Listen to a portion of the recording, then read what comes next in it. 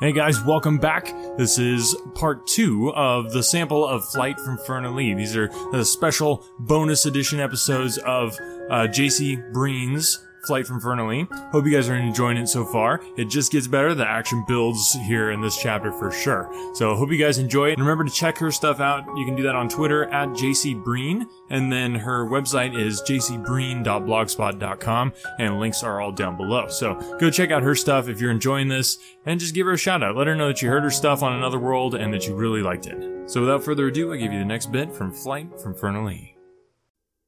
Chapter 4. At last, the voyage came to an abrupt halt when an overhanging oak tree caught them in its branches. Just as well, because another few meters, and they'd have shot over a waterfall, which plunged dramatically into a treacherous gorge. "I think we can get out now," said Miles. "Speak for yourself," replied Alice. "It's all very well for you, but I can't feel my legs." Even so, they managed to uncurl themselves from the trunk and waded stiffly through the freezing water to the bank. "Where are we?" asked Miles, as he looked around him. The river had widened dramatically, and both sides were generously fringed with trees. As their fear subsided and the blood began to circulate again through bruised and battered limbs, they both started shivering. "We'd better get dry," suggested Alice, ever practical, and they started hunting for twigs and anything else they could use to light a fire. Miles took out the flint Uncle Jeff had given him and tried to create a spark. He tried and tried and tried again. Eventually, after several attempts, Alice rifled in her pocket and produced a cigarette lighter. "I didn't know you smoked," cried Miles, shocked. "I don't, silly," Alice replied. "Nasty, disgusting vice. I won this playing poker." To their relief, it worked, and soon the fire was crackling brightly. So brightly and greedily, in fact, they had quite a job finding enough fuel to keep it going. This activity, if truth were told, probably kept them warmer than the fire did, but at least it stopped them dwelling on their problems.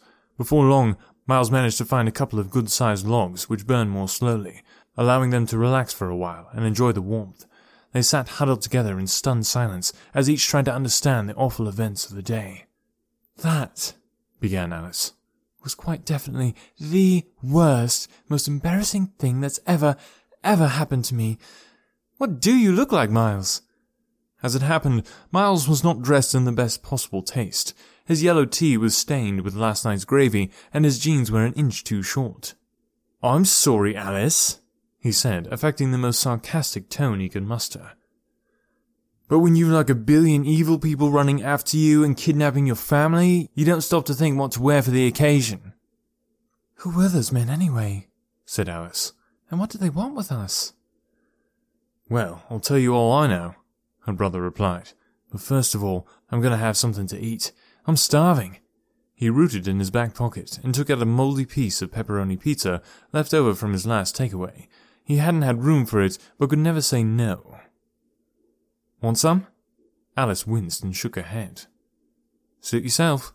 He shrugged and, spurred on by a few fierce digs in the ribs, gave Alice a basic rundown of events since Uncle Jeff's last visit. "So what do we do now?" said Alice. Miles frowned, and they both fell silent again, their spirits sinking. Neither had a clue. "The fire's going out," Alice remarked gloomily. Then Miles had an idea. "I know," he cried, and leapt to his feet. Alice glanced up at him hopefully. "We can strip the bark from the trees. That'll save us having to go off looking for logs again." "Is that the best you can think of?" snapped Alice, but Miles was too busy to listen. He opened his Swiss Army knife, which Uncle Jeff had given him, and began hacking into a nearby tree when there was a spine-chilling, piercing, blood-curdling scream. The children shook with renewed terror. "What's that?" cried Alice. "It's me," came a booming, disembodied voice. "I'm bleeding." "Who are you?" yelled Miles. "I'm Larch," was the answer, and a man's head suddenly appeared from the high branches of the tree, which Miles had started to strip. "When you cut me with a knife, I scream." "I'm Beach." Another head popped down from the tree. "And if you steal my bark, I'll die." "And I'm Horse," said yet another head. "And if you hurt me, I'll whinny and kick and bite you hard." All at once, dozens of people started jumping out from all over the place, down from the trees and out from the enormous ferns that fringed the forest.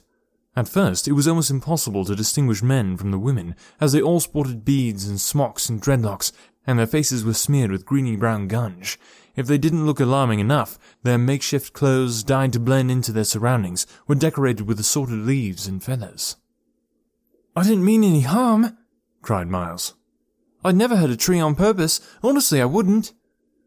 Beach bent over him menacingly, his face contorted with rage and his breath foul. "The trouble with you townies is you never think. You just don't care about the environment, do you? Well, do you?" "Well, of course he doesn't," yelled another of his friends. "They're all alike. They don't deserve this beautiful planet." Stung by their rebukes, Miles' chin began to quiver. So far he'd managed to stay calm, but now he was being told off for harming a tree, and he couldn't take any more. Had he not been so upset, he'd have been shocked at Alice, who actually put her arm around him protectively.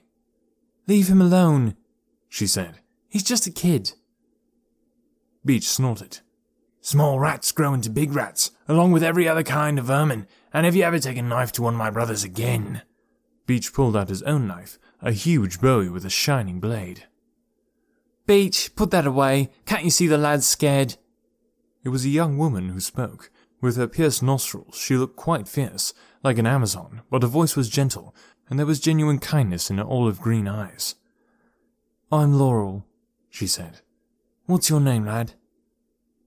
"Miles," he replied, "and I'm not scared."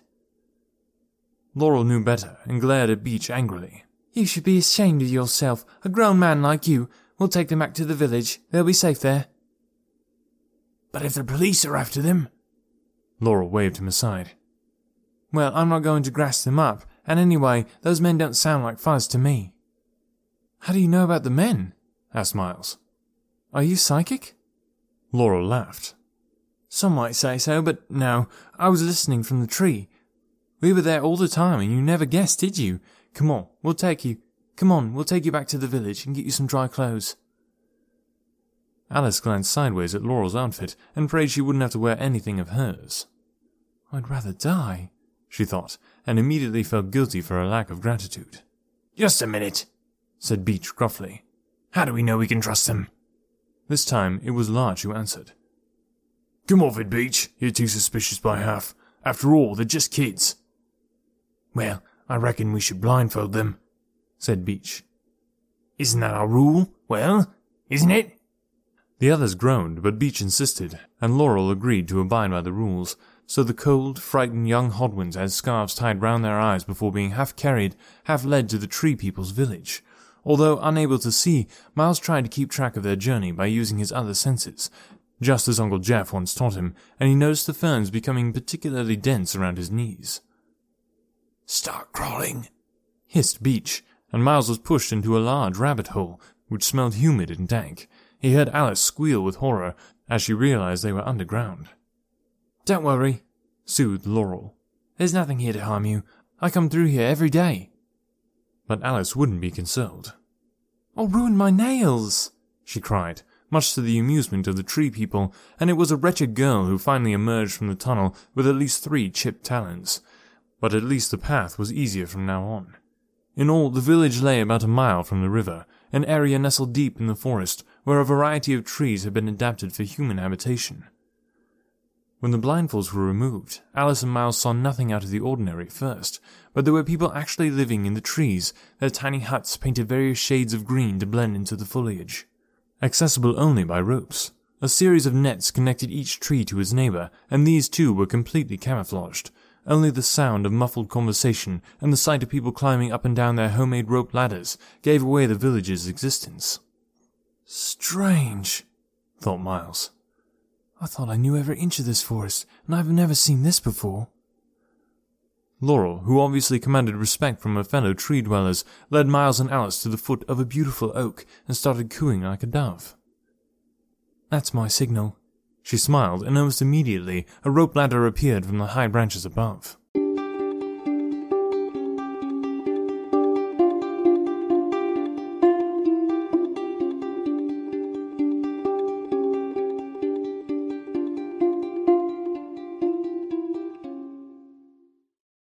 When you need mealtime inspiration, it's worth shopping Kroger, where you'll find over 30,000 mouth-watering choices that excite your inner foodie. And no matter what tasty choice you make, you'll enjoy our everyday low prices, plus extra ways to save, like digital coupons worth over $600 each week. You can also save up to $1 off per gallon at the pump with fuel points. More savings and more inspiring flavors make shopping Kroger worth it every time. Kroger, fresh for everyone. Fuel restrictions apply.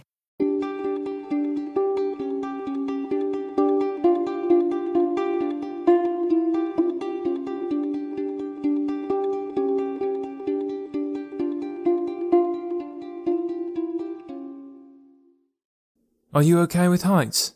She asked. Her guests nodded and were ushered up the ladder. Inside, Laurel's treehouse was surprisingly comfortable. There was a squashy rose-colored settee, a highly polished table, a matching cupboard, a small fridge, and a campus stove. In one corner, Laurel even had a makeshift shower concocted from a spray nozzle, a length of hose, and a large bucket.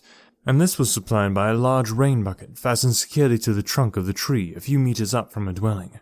Soft violet curtains, richly colored throws, and a luxurious Chinese rug gave Laurel's home a hint of glamour, which impressed Alice to no end, while skillfully placed mirrors created a sense of space.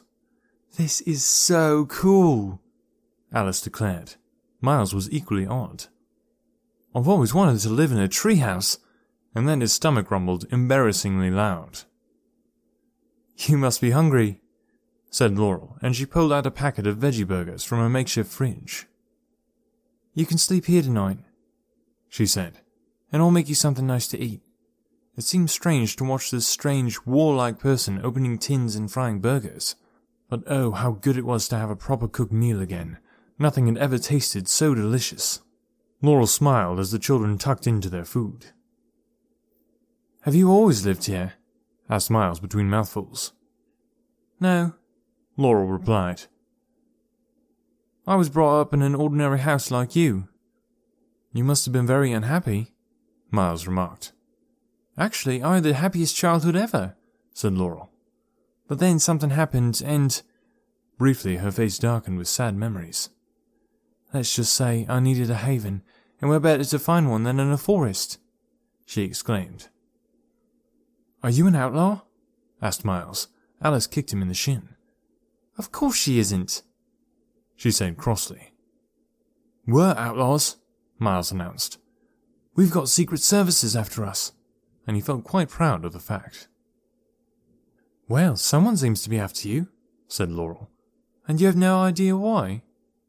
Laurel handed him a cup of hot steaming tea. "It's something to do with my parents, something they did when they were young. And then there's this man called Lemus, who hates them because they might know things, or something of the sort, I don't really know. But then grown-ups never tell children anything important, just let them get dragged off into who knows where by who knows what." His voice trailed off when he realized that somewhere along the line, Laurel had stopped listening. The young woman was standing, cup in hand, frozen like a statue, eyes wild with fear, and her face blanched the color of chalk. "Did you say Lemus?" That name again. Why did it trigger such strange reactions? "Do you know him?" asked Miles. "No, at least not personally, thank God," Laurel replied. She paused and stared intently at her guests. "You two are in terrible danger." Miles and Alice looked at each other, anxiety rising once more. Laurel went to the window and cooed again, this time with more urgency. Within minutes, Larch, Beech, and Horse arrived, swinging in from neighboring trees. "What's up?" they asked in unison. Laurel regarded them steadily. "Summon the village," she cried. "We need a council." The council was a rare event for the tree people, only called in dire emergencies. "A council?" gasped Beech. "That's a bit drastic, isn't it? A full council for two snotty kids. We didn't even call one when Roots got nicked that time when—" "Beech, this is an emergency. Please, just do as I ask." Beech and his cronies disappeared down the rope ladder, muttering under their breath, and Laurel turned to Miles and Alice. "Don't worry," she said. "No one's going to hurt you. We won't let them hurt you." If Miles had been somewhat alarmed earlier, Laurel's trembling attempt to stay calm really freaked him out, and her constant "don't worries" didn't do much to reassure him either. An hour later, the whole village was congregated, everyone sitting cross-legged round a huge fire which Beach, Larch, and Horse had built with dead wood and peat. It smoked horribly and stunk even worse. Miles was staggered to see how many of the villagers there actually were, at least 100 people, all living in total invisibility from the outside world. Normally, they'd be strumming homemade fiddles and guitars, relaxing with mugs of gooseberry wine and mead made from honey as they chatted happily about the day's events. But now there was a tension in the air, and they waited in silence until Laurel began to speak.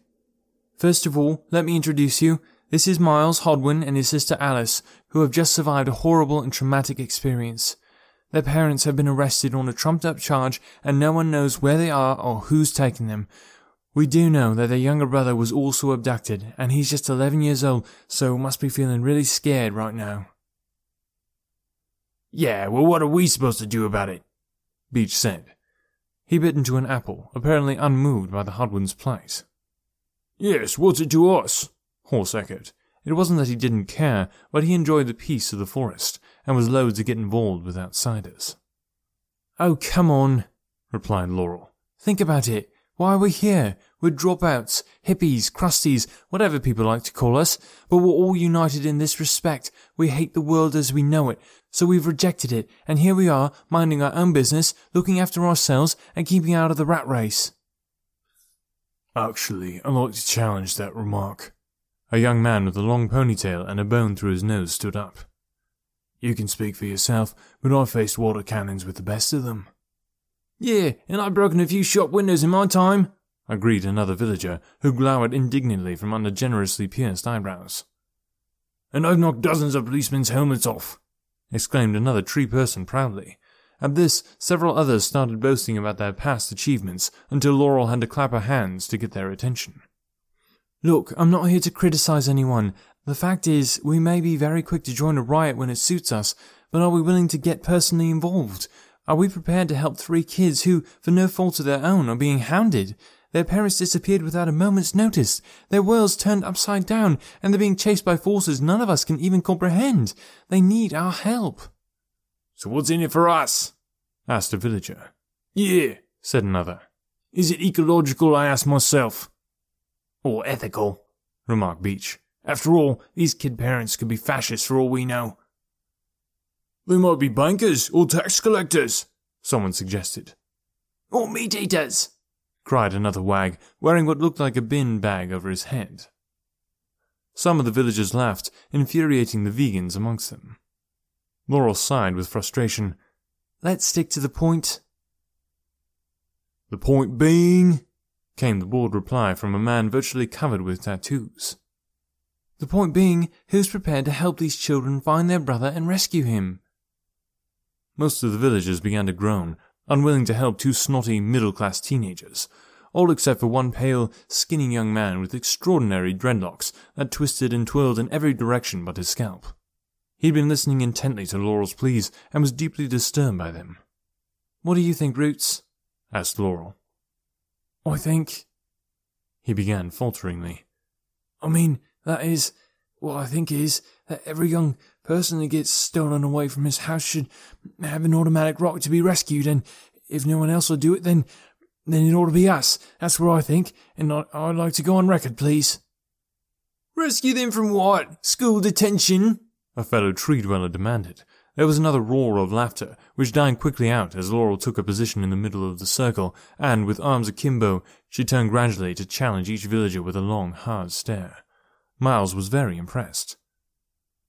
Not even Alice could compete with that, he thought. Satisfied she had everyone shifting uneasily at her silent reproach, Laurel spoke softly, but with authority. From forces so corrupt, so pitiless, so evil, they make your worst nightmare seem like a fairy tale in comparison. There was a pause, broken only by a few nervous titters. Then Laurel continued. Has anyone here heard the name Alimus? Most of the villagers shook their heads, although 1 or 2 gasps could be heard. Eventually, a large ginger-haired man in a homemade kilt rose to his feet. Did I hear you say Alimus? He asked gravely. That's what you heard, Gordon, Laurel replied. And you say he's after these poor creatures? He is, Laurel replied. Gordon spat with contempt. That's what I think of Elymas. And if he's got the clout to be dragging kids away from their beds, then anyone with any decency has to stop him. Another man stood up. Unlike most of the others, his head was completely bald, and he sported a goatee beard. I've heard of Elymas too, but I thought it was just another conspiracy theory. But if only half of what I've heard is true, then there's no hope for any of us. Rubbish! Snarled Gordon. He's a mere mortal who can bleed like anyone else. Count me in, I'll help the young'uns right enough. Who knows, I might even get a chance to spit in the devil's own face, him and his cronies. Laurel glanced around the council. Anyone else up for a battle? After a while, Larch rose to his feet.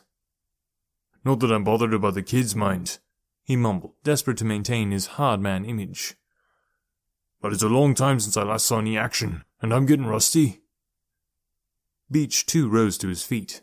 I could do with some practice myself, he announced. I don't know who this Elymas is, but I'm always up for a riot. In the interest of justice, of course, he added quickly. Just then, Miles thought of something to inspire the tree people, and he sprang eagerly to his feet. And you know what? When we were trying to escape from those horrible men, they set fire to the wood near us and burnt it, all of it, all those wonderful trees. Gasps of horror engulfed the council. Almost to a man and woman, the assembly stood up, and Horse growled angrily. I've got no clue who this Elymas is, but anyone who murders my brothers, well, he deserves a good pasting, no mistake. Laurel hugged each one of the volunteers. I knew you'd help, she said. Well, there's never any doubt of that with me, said Gordon, swirling a rope enthusiastically. You're a big softy, Laurel exclaimed, and flung her arms around his massive neck. Soft in the head, you mean? Larch said. So let's get practical. Tell us, Miles, where did these nasty beggars take your brother then? Miles racked his brain. He remembered a name one of the men referred to, a place. It was on the tip of his tongue. I think it was Babbly. Come on, laddie, stop babbling, rapped Gordon. Have you any idea what sort of place it is? It took several more minutes for Miles to think, but at last he remembered. It was a treat. I think he said, yes, a treat. The Babel Retreat at Moorside, cried Larch. You must be joking. We'll never get in there. Aye, it'll be easier to break into Buckingham Palace, added Gordon, then his craggy face broke into a grin. But hey, I'm always up for a challenge. So who's with us then? Who's for Babel? And the whole assembly cheered. Miles turned to Alice and smiled. My stomach ache's gone, he said. That brings us to the conclusion of today's episode, but don't worry, we're continuing on tomorrow, so make sure to tune in for that and catch the last part of the sample. Like I said, this is just a sample, so go check out her work. Make sure you subscribe to her blog. She's putting out a lot of awesome stuff there. It'll be a lot of fun to follow her there. So go ahead and do that. Remember, all the links are down below. Thank you guys so much for listening to the podcast and for sharing it with people that you know who love audiobooks. Come on, I know there's somebody that you know who would love to hear this audiobook, so go ahead and tell them about Another World Audiobooks. You can just send them a quick text or send them an email, whatever it takes to get them listening to the podcast. It makes all the difference in the world. So we'll talk to you guys tomorrow.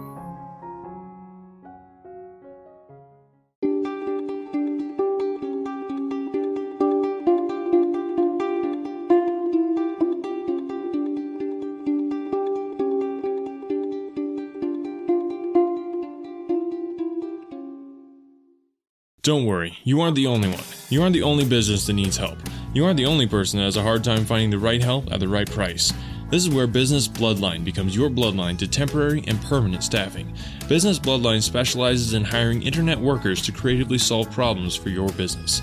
Business Bloodline does all the vetting and only delivers candidates that make sense for your needs and at a cost that you can afford. But 60 seconds isn't enough for me to tell you why hiring through Business Bloodline is safer, cheaper, and less time-consuming.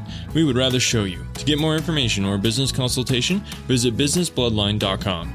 If the job can be done on a computer, Business Bloodline can find a match. Visit businessbloodline.com and tell them that you heard about it on Another World Audiobooks to get 10% off your first hire. Remember to mention that you heard about it on Another World Audiobooks to get that 10% off. businessbloodline.com.